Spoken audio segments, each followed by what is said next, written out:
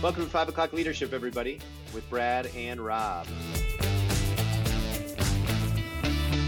Rob and I live and breathe leadership. We coach leaders, we work with leaders, we aspire to be leaders, we're students of leadership. This is an opportunity for you to tap into our work with leaders. Welcome, leaders, to the 5 O'Clock Leadership Podcast with Brad and Rob. Rob, it is looking like fall in northern Indiana. How are things looking down there in Charlottesville, Virginia? Feels a little bit like fall. Temperatures dropped suddenly last week. They recovered a little bit yesterday. So I'd like to hang on to a little more summer myself, Brad. Man, I hear that. And beyond the weather, it's a wild world out there. We're navigating a new, volatile cultural climate. We're 7 months into a new way of being due to the coronavirus pandemic. There's a very tenuous election ahead of us. Summer's over, Rob. It's fall. We don't have a vaccine for the virus yet. And the theme of our podcast, leaders, is how are you coming back to lead in the midst of all this? How are you coming back to lead your team? Yeah, that's right. And of course, we want to help leaders come back at their very best. I know, Brad, in talking to our clients and also just personally, I know, if you had asked me back in April, May, where do you think you're going to be come September, October? I'd be like, well, things have got to be better. We've got to make progress, and we have made some progress. I think we're understanding how to deal with these things a little bit better, but for the most part, not much has changed since May, June. And I think the weariness factor for leaders is real. Many of them just thought they could kind of gut it out. And again, things will be better in a few months, and they're not a whole lot better. So we want to help leaders come back at their very best. Absolutely. And I have to admit, I thought this was going to be kind of a 2-week blip. Instead, here we are 7 months in, and leaders are having to make adjustments. They're having to do things like they've never done before. And so we're in the midst of a 2-part podcast to address the question of how do you come back intentionally? And step number 1 is just simply this: buy Rob's book, right, Rob? It probably helps. I mean, I do. Not only have I said it, but others have said it. This is a perfect book for COVID and getting through COVID. So perhaps so. It is. It's a great book, and it's perfect for what we're all dealing with right now. And it would definitely take you deeper, leaders, into what we're talking about today. And so in our last podcast, we talked about the first step towards coming back intentionally is to be aware. So step number 1 is simply be aware. Yeah, and simultaneous with that is turning off autopilot. Autopilot is what keeps us from being aware. We just wake up the same way we wake up each morning. We think, okay, it's just another day. We navigate our morning, we navigate our day, we navigate our Zoom calls, we navigate our email, and we just kind of do it on autopilot. Autopilot is not bad, but it doesn't work for us when we want to be different. Those just don't. That's intuitive, I think, for our listeners. So turn off autopilot, turn on awareness, all wrapped up there in step 1. Yeah, that's great. That's helpful, Rob. And so step number 1 is to turn on awareness. And we turn on awareness by noticing how we're showing up 4-dimensionally. We're showing up physically. We show up in our bodies. We show up intellectually, in our thoughts, emotionally, in our feelings, and spiritually in our identity. Those are the 4-dimensional ways in which we show up. And the more we are aware of what we're bringing into the room, the meeting, even on a Zoom call, the more we are able to turn off autopilot and move towards new possibilities. Today is about the other 2 steps. Yeah, and steps 2 and 3, Brad, we'll just go ahead and give them away. There are 2 more words that start with A. We try to keep things simple here so leaders can remember them. But after being aware is to then assess and finally adjust. Assess is so important because, Brad, we talked about, and again, we devoted the whole podcast last time to being aware, because frankly, that's where most of the work is. And leaders who have been coached by us have learned the depths of new awareness that are possible. So if you're listening to this and you're thinking awareness, how much more is there to be aware of? Well, candidly, probably a lot more. And I talk about in my book, I take 2/3 of the book talking about being more aware, and the last third contains these last two steps. So, and they're critical steps. So, what do we mean by assess? Assess is to measure. And leaders, pause to think for a moment about how you are measuring every day in your role as a leader. You're measuring, probably first of all, you're measuring your own performance. How did I do in that meeting? How did I do in responding to that question? We don't necessarily pause and consciously do this, but at least subconsciously we are.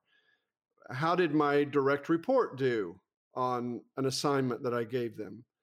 How are our financials going? How's inventory? How are we doing with new sales? All of these cannot really be determined unless we are assessing, unless we are measuring. And so it's so important with all that there is to take in about self-awareness to pause and say, okay, when I notice all of this, when I notice how my body's doing, when I notice what's going on with my emotions, my thoughts, my sense of self, how can I wrap that up into kind of a grade or some form of measurement? The phrase I like here is, if you can measure it, you can manage it.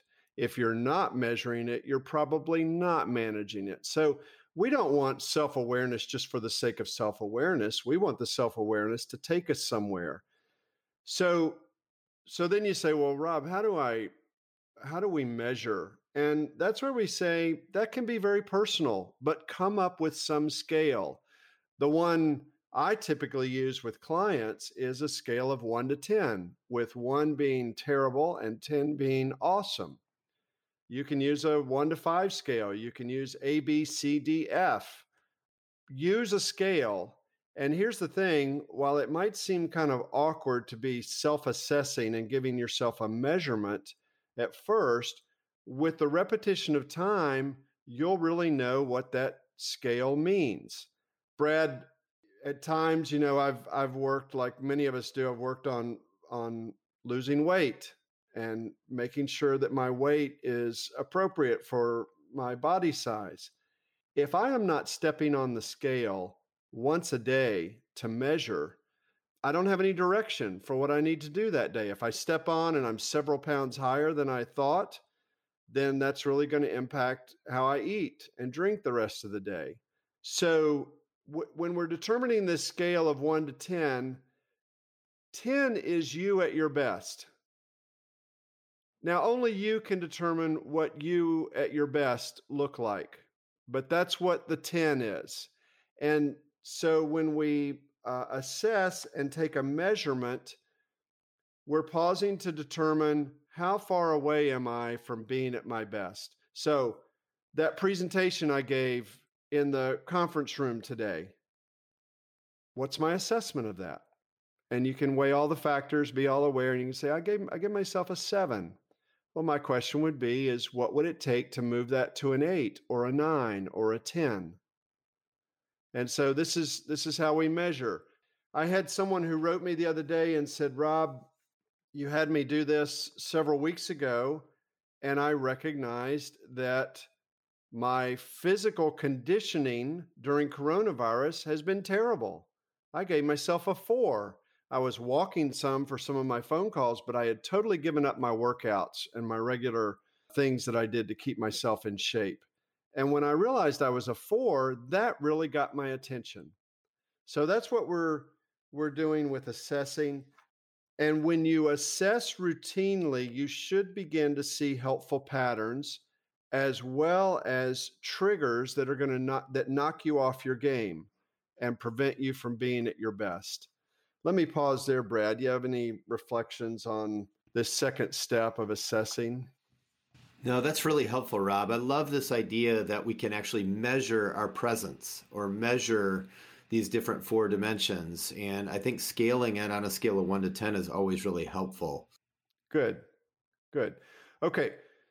So once we've become more aware and then we've given it a measurement, then the last logical step is, how do I adjust?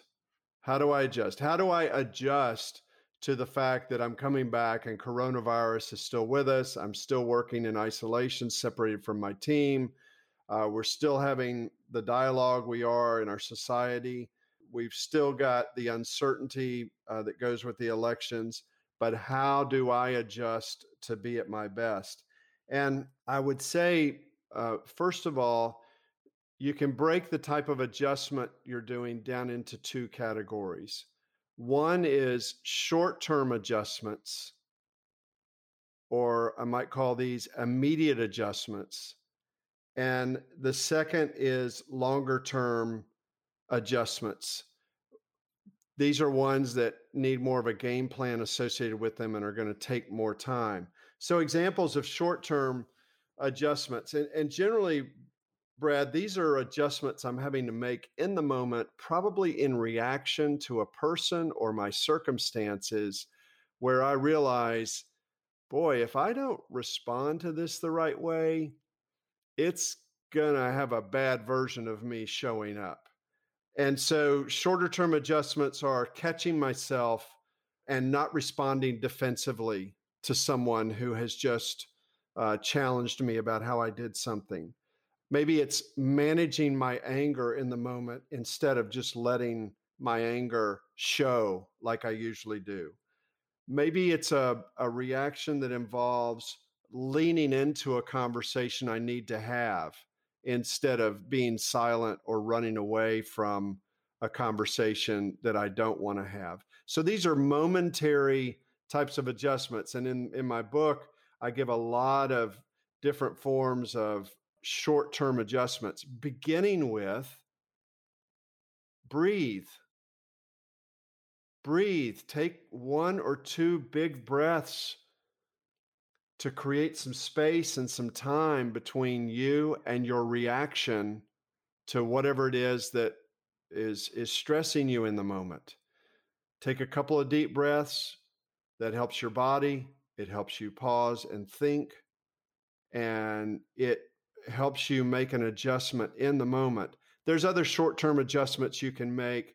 You can make adjustments within your day. If you see that you've got a really important meeting at the very end of the day, but that your whole schedule is clogged up between now and then, you can make it some adjustments to create some free time for yourself so you can be properly prepared. Another form of short-term adjustment is you have a really stressful conversation you just come out of, and instead of reacting with an email or reacting by going and talking about it with someone you shouldn't, take a walk around the block. There's just a variety of short-term adjustments that you can make that are within a few minutes or a few hours of when you're needing to make the adjustment. Longer-term adjustments are in those areas where a leader recognizes, boy, I've just finally become aware that I never delegate and I always insist on doing all the work myself. And that just leads to me chronically not being at my best because I feel like I'm always overloaded because I'm taking on all the work myself. Well, that's a longer term type of adjustment that the leader's going to need to make. And that requires a little bit more to see that through and see it be successful. You have a comment, Brad, as I'm distinguishing between those two? Yeah, actually, leaders, this is really, really important stuff that Rob's talking about right now.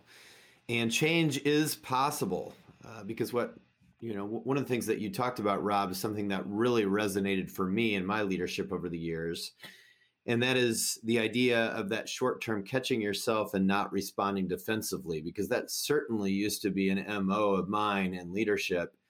And something that I feel like I've really been able to overcome is that what's being presented to me is not necessarily something to be taken personally, but something to listen to and be empathic about, and to stay present with the person that is engaging with me. So it's really good stuff as I think about the challenges of those short-term changes. Leaders, it's really important to notice your autopilot so that you can engage fully and at your best.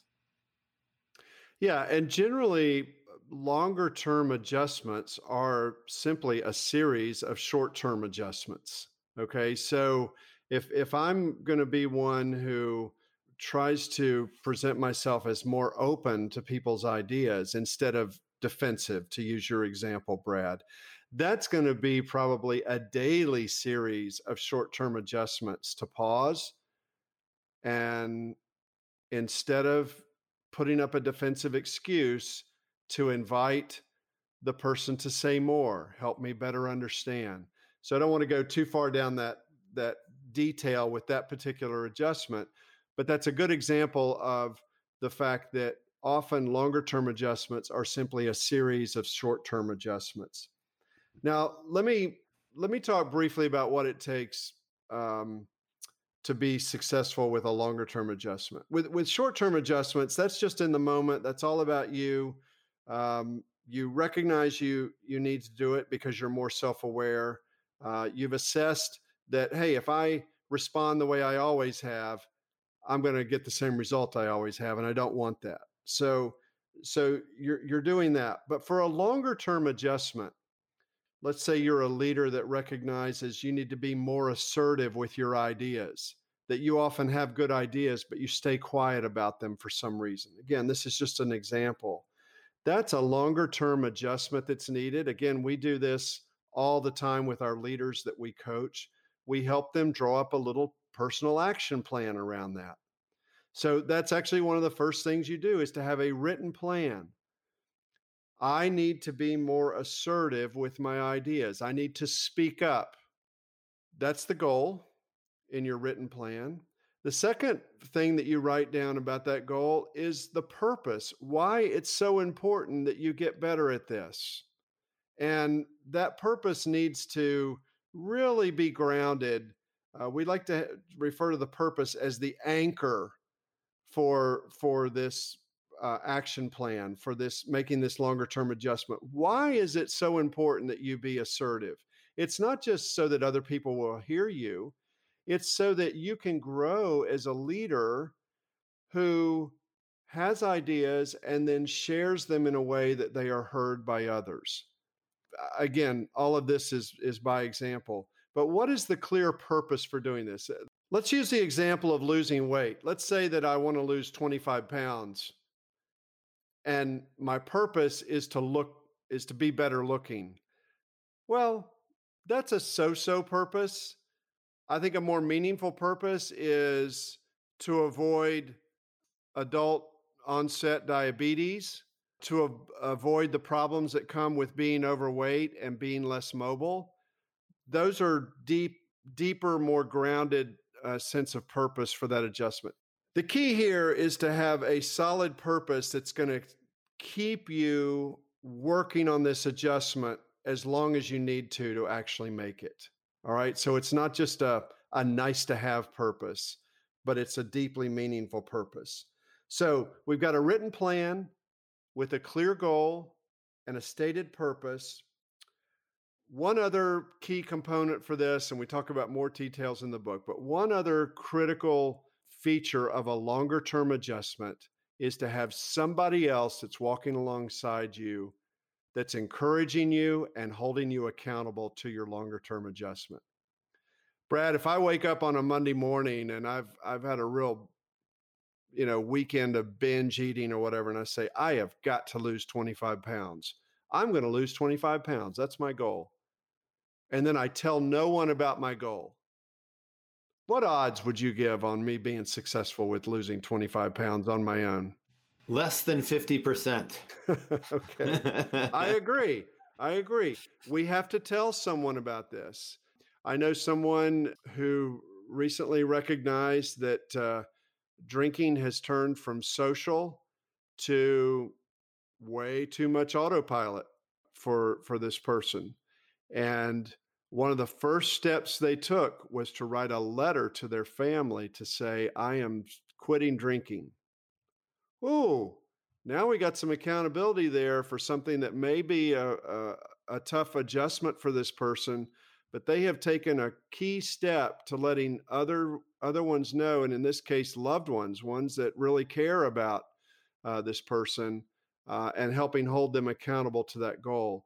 So your longer term adjustment as a leader, whether it's being more forthright with your ideas, delegating better, managing your time better, whatever that is, have someone that knows about it, that will encourage you when they see you doing it well, who will remind you when they see you falling back into old patterns.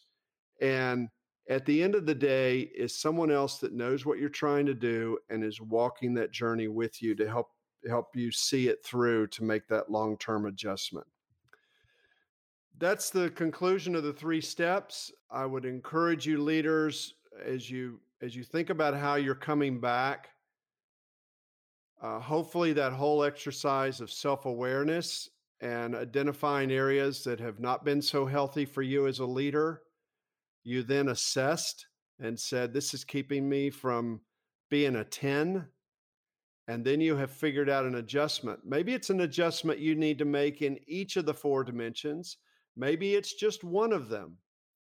But these are the 3 steps with the 4 dimensions that you can make, and you can make these instantly, continually, or you can make them longer term. Either way, they are geared towards helping you continually be in this mode of bettering yourself and leading towards showing up as the best version of yourself possible. Thanks, Robin. Leaders, this is what we do. We are leadership coaches, and we help leaders become more aware, make the assessments they need to make, and help them make the adjustments they need to make to be the best version of themselves possible. So you may need a coach. Might be another thing that you need, and you can visit us at McKinnonLeadershipGroup.com. And whether you need a coach or not, we'd love to hear from you. We'd love to hear how this podcast has impacted you today. And you can find a contact form there at that website.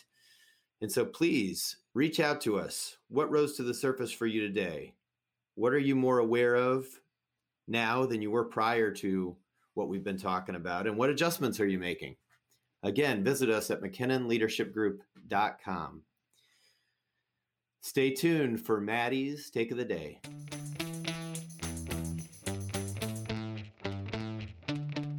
Hey, welcome back, everybody. We're here with Maddie. Maddie, what are your thoughts on what Rob was talking about today? Well, I feel like you all touched briefly on this, discussing the adjustment step, this idea of accountability, which I also feel like would be a great 4th step because it starts with an A, and it's kind of the linchpin on creating lasting change. But I was wondering what you all see the role of the thoughts and opinions of others, how those would play into the assessment step. Because as you all were speaking, I was thinking about how the assessment step is almost like a performance review that you give yourself. And that made me think, well, how do actual performance reviews or how do actual opinions of others play into how you should be assessing yourself? Are there voices that you maybe wouldn't listen to? Should you be careful of which voices you let influence your self-assessment? That was just a question that I had. Maddie, that's a great question. I would say that the person you are asking to help hold you accountable is the person that you're being vulnerable with in the first place, to say, hey, I got something I'm not quite so good at, and I'm trying to get better. Will you walk alongside me and help me in this? And you're asking 2 things of them specifically. You're not asking for them to give you, you can ask them to give you a grade. I'm not suggesting that. I suggest you simply ask them for two things. One, when you see me behaving in new ways consistent with my long-term adjustment, please tell me you see me doing that, and that encourages me. Tell me what you see that's good. Or if you see me falling back into my old habits of what I used to do, tell me you see me doing that. Call me out on it. That's the assessment piece you're really asking for from your accountability partner. You are the best one to be assessing yourself with a score. Don't let someone else do that. But your accountability partner can, again, be an encouragement in when they observe one of these two things. Does that help? Yeah. Thanks, Rob. Thank you, Maddie. There's a reason why we call her our secret weapon, and you can see why. Our coaching question of the day is actually multiple questions, leaders. So stay with me here if you can. The first question is this: how was your overall leadership presence today? Consider that for a minute. Your overall leadership presence today. On a scale of 1 to 10, 10 being your best. If not a 10, what do you need to adjust to increase that score? How might a series of these adjustments impact your leadership presence in the long term? Who will you ask to help support you as you work to be intentional about these adjustments? And what is it you will ask of them so that you can be accountable to change? Hey, thanks for listening today, everybody. And if you found the content of today's podcast or other 5 o'clock leadership podcasts helpful and valuable for your leadership, consider heading over to Apple Podcasts or wherever you listen to leave a rating or review. This helps other leaders find the podcast and add it to their daily routine. Thanks and have a good one.